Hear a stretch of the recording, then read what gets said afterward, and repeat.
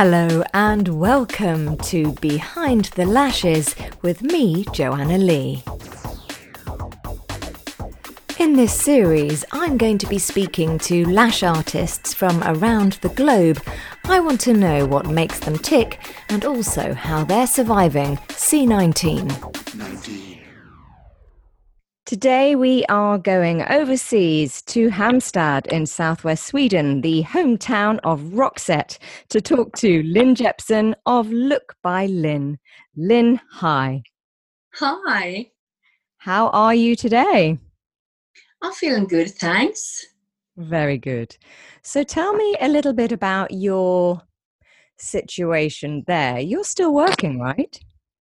Yes, in Sweden it's allowed to be, it's still okay to work. If we are healthy, we can go outside, we can work, and we can go to school. So I'm blessed for that. Yes, long may that last. And we'll talk about that in a little while. But first of all, I want to go behind the lashes of Lynn Jepson and find out a little bit about you. So what was childhood like for you, Lynn? I was grew up in a small town, and my grandfather was a farmer, and my dad was self-employed. He has an own company working as mechanic. And my mom was a stay-at-home mom, and I have two big brothers.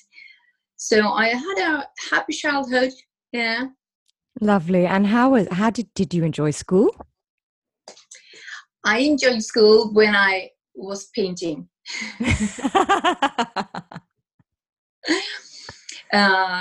So yeah, school for me, I'm a love to be creativity. Mm-hmm. Love to do that, not the theoretic part like math and physics, and that's not my cup of tea. I love painting and take photos and so very artistic. And what dreams did you have as a little girl? Did you have ambitions for when you grew up?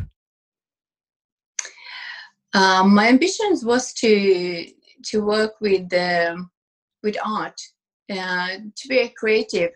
So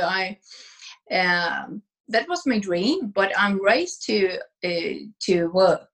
Mm. We were raised to work and own our own money. Mm-hmm. So I have been working since I was 12 all the summers, and in stores, in bakeries, and so after school I have the chance to work as a photo assistant. So then I think that it was starting back then. Wow. So you didn't get into beauty until you were a little bit older. How did you fall into that? It was starting, I have two boys that are now 8 and 10 years. And then when I was home with them for 3 years, I didn't want to go back to my old job as in sales.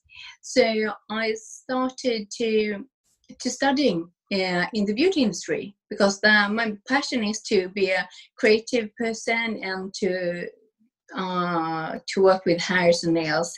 So I was studying with nails, hairs, makeup, brows, and lashes. So that was 7 years ago. And is one of those your passion more than the other? Are you mostly in love with lashes, or are you an all-rounder? No, I don't have time for the hair, makeup, and nails anymore. So my passion is the lashes and the brows. But the lashes is my passion. And you run competitions as well. So tell me a little bit about that. The Look by Lynn Awards. Mm-hmm. Yeah, it's a lash conference and competition, both live and online. And now it's the 4th year we are organizing it. I have so I hope we can do it in this autumn as well. So this is the 4th year, and it's a conference with international speakers, and last year we had 115 participants. Great. I'm looking at you. I know that our listeners can't see you, but I am so jealous of your lashes. All of us in the rest of Europe have completely naked eyelids. You should come to Sweden. Oh, you can't. Yes, thanks for that, Lynn. Thanks for reminding me. I'm going to have to get some strip lashes. Yeah, I have lashes, had lashes for the last 7 years now. Oh, well, you look amazing. So tell me a little bit about your home life. You've mentioned your boys. Are you married? Yeah, I'm married with Christopher. We've been together for almost 14 years, and we have 2 boys together, Colin and Julia. And we are living in Halmstad in a big house. And we have 3 cats. They are also boys. So I'm the only girl in my... Oh, wow. Well, it's a good job that you're in beauty so that you can mix with lots of girls. Yeah. Yes. So listen, I know that the world is going a little bit crazy at the moment. You obviously have a very successful lash business, Look by Lynn, as we've said, and you run all of these competitions and things. But are you seeing your business being affected as a result of COVID-19? Yes, in Sweden, we can see that the people are afraid to be outside. If we are sick, we can't work. If we have sick kids, we have to stay at home with them. So my students are the lash artists that are working. I can see that they have less clients, but I'm so blessed that we can still work, that we can take care of the clients that can come to our salon and we can earn the money. But of course, we see we have a challenge ahead of us, but we are fighting it together. The thing is, Sweden seems to be kind of taking this step, but very much on their own. I was speaking to Vilja from Norway yesterday, and you are like siblings. You are right next door to each other. You do a lot of things very similarly.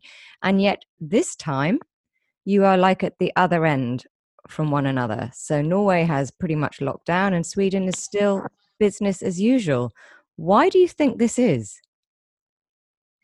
Maybe we can introduce Ida to that question and she can answer it. Yeah. Yes, good idea. Ida, please come and introduce yourself. Do join us.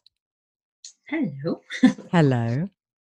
My name is Ida and I work with Lynn here in Halmstad.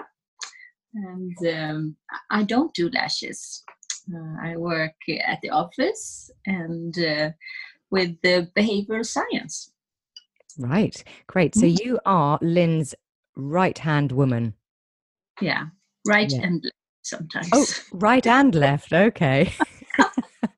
Now you know, Lynn. So Ida, perhaps you could tell the listeners about this very interesting stance that the Swedish government are taking. Yes, they, as we understand it from the news, the Swedish government wants the populations to get infected, to get immune, but they want them to get infected in a slow rate so that the healthcare system doesn't crash and that we can handle the intensive care patients. Mm-hmm. But mostly I think it's because Swedes are very obedient people.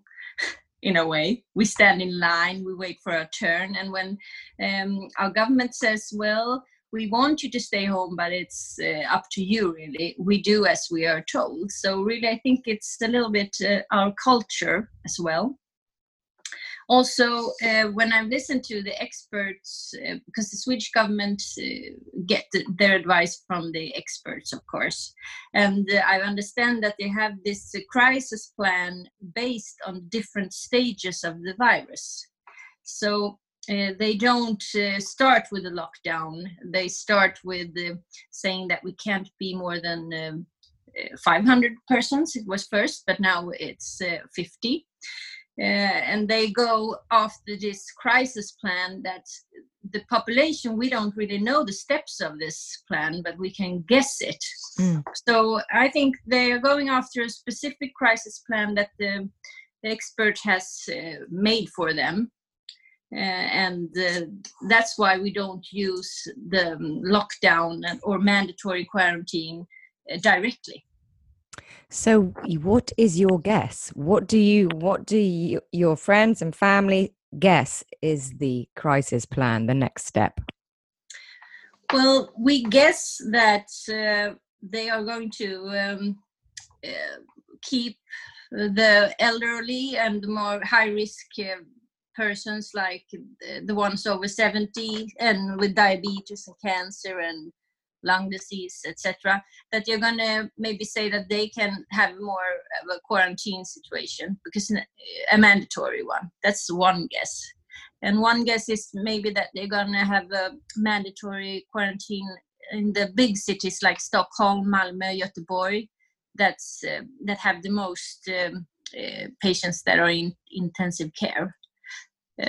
Because still we have an Easter holiday coming up next week, and the government still says that, well, you should use your common sense. It's not you shouldn't go. So it's really up to everyone to do their best to don't spread it. And I think that it's working. It's working for us right now. We can only see after this whole thing is done who took the best decisions. Yeah, it's so interesting. I was looking at the numbers. Okay, so it was a couple of days ago, and you look like you've had the same amount-ish, bar 200 or 300 people of confirmed cases as Norway. You do have a few more fatalities, but then your population is bigger. Is that right? Yes. Yes.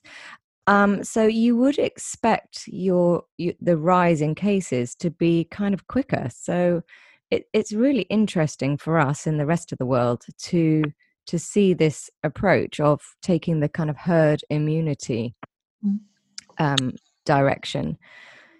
Are you nervous?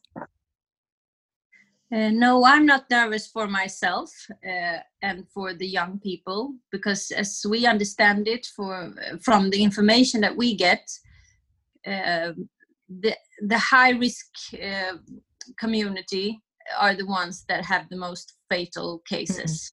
So for me and my family, I'm not scared.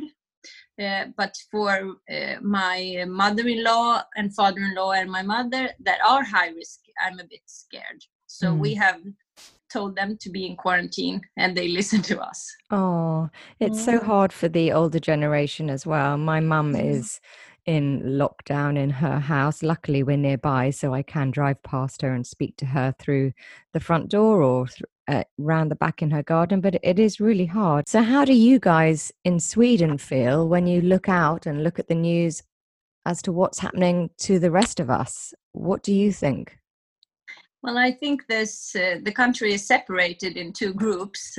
One group that really think that we should do this mandatory lockdown like the rest of Europe. And I don't think that group, since I'm not in that group, are basing it on facts, more fear. But the rest of us, I think we are more interested in keeping the country's economy afloat, because that's a real crisis. And we that are in that group, we are happy with the decisions that the government are making. If I can bring Lynn back in. Thank you, Ida. Lynn, are you at all worried? Because obviously they're saying that you can transmit the virus before you're even showing symptoms, and that, you know, a mask is partly good protection if your client is wearing one and we are wearing one. This is where I was a couple of weeks back, and I was thinking, okay, my client's got a mask and I've got a mask. But then a medical friend of mine literally begged me to stop working, and she said to me, Joanna, you need to stop. This is passing readily through the eyes. People are being infected via the eyes, and obviously we are working on the eyes. Do you feel nervous when you're working? Do you feel at all vulnerable, or are you just thinking, right, the government says this is fine, therefore it is fine? I'm feeling fine because I just hope, like, I think we're all gonna have this virus, and I'm not in a risk group. So if I have it, it's gonna be like a flu for me. So I'm staying positive. Yeah, if the government tells me that I can work, then I work. And I'm working and keep my salon open. So I'm wearing mask, I'm wearing gloves. My customers doesn't wearing mask. It's not nothing we ask them to do either. But I'm working if I'm healthy, and my clients come if they are healthy. Not they are not allowed in our salon if they are sick. I did try lashing with gloves on. I found this really, really hard. Do you find this easy? No, I don't like it. But in this time, I do it, of course. You obviously don't crystallize your lash fans, otherwise you'd get stuck to them with your rubber gloves. No, I never do that. Not my nails are really long as well. Yeah, but I have some. I know how to work. Yeah. I usually work with a finger technique before when I did a volume, but not anymore. I have another technique. Okay. Lucky for me. Lucky for you. So you're going to continue to work as long as you can. I am so envious. There are so many lash artists in the rest of Europe who are literally going out of their minds with partly boredom, partly anxiety about their finances, but also the fear does start to set in, especially if you watch the news. I've tried not to watch the news for the last 4 days and I feel a lot better. But what would you say to lash artists in the rest of Europe who are going through more rigorous shutdown measures? I just when you are locked down, there's a good time for you to practice volume fans, to read your theory book, all through theory book. It's so good to have your knowledge open again, and to stay healthy. Practice at home, and just do the mental part. You have to be positive, stay positive, and be healthy. Yes, very good advice. Do all the things we don't know. Take photos for the ads you are posting. So think about things that you don't have time to do when you're working. Now is the time to do that. Like I do have more time, more free time, and I spend it with my boys, and we can be outside. The weather is gorgeous, and I'm grateful for that time right now. Believe me, the last years I've been working so much, and now I'm working less hours, but I'm blessed to have the free time. So if you had to say what your mantra is, what would you say it is? There is a solution for every problem. Yeah, I'm trying to be positive over everything was happening. Yeah. Ida, if I can bring you in again, do you know anyone who has had the virus or thinks they might have?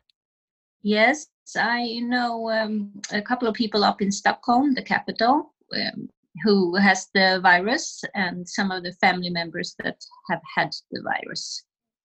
Okay, and how are they?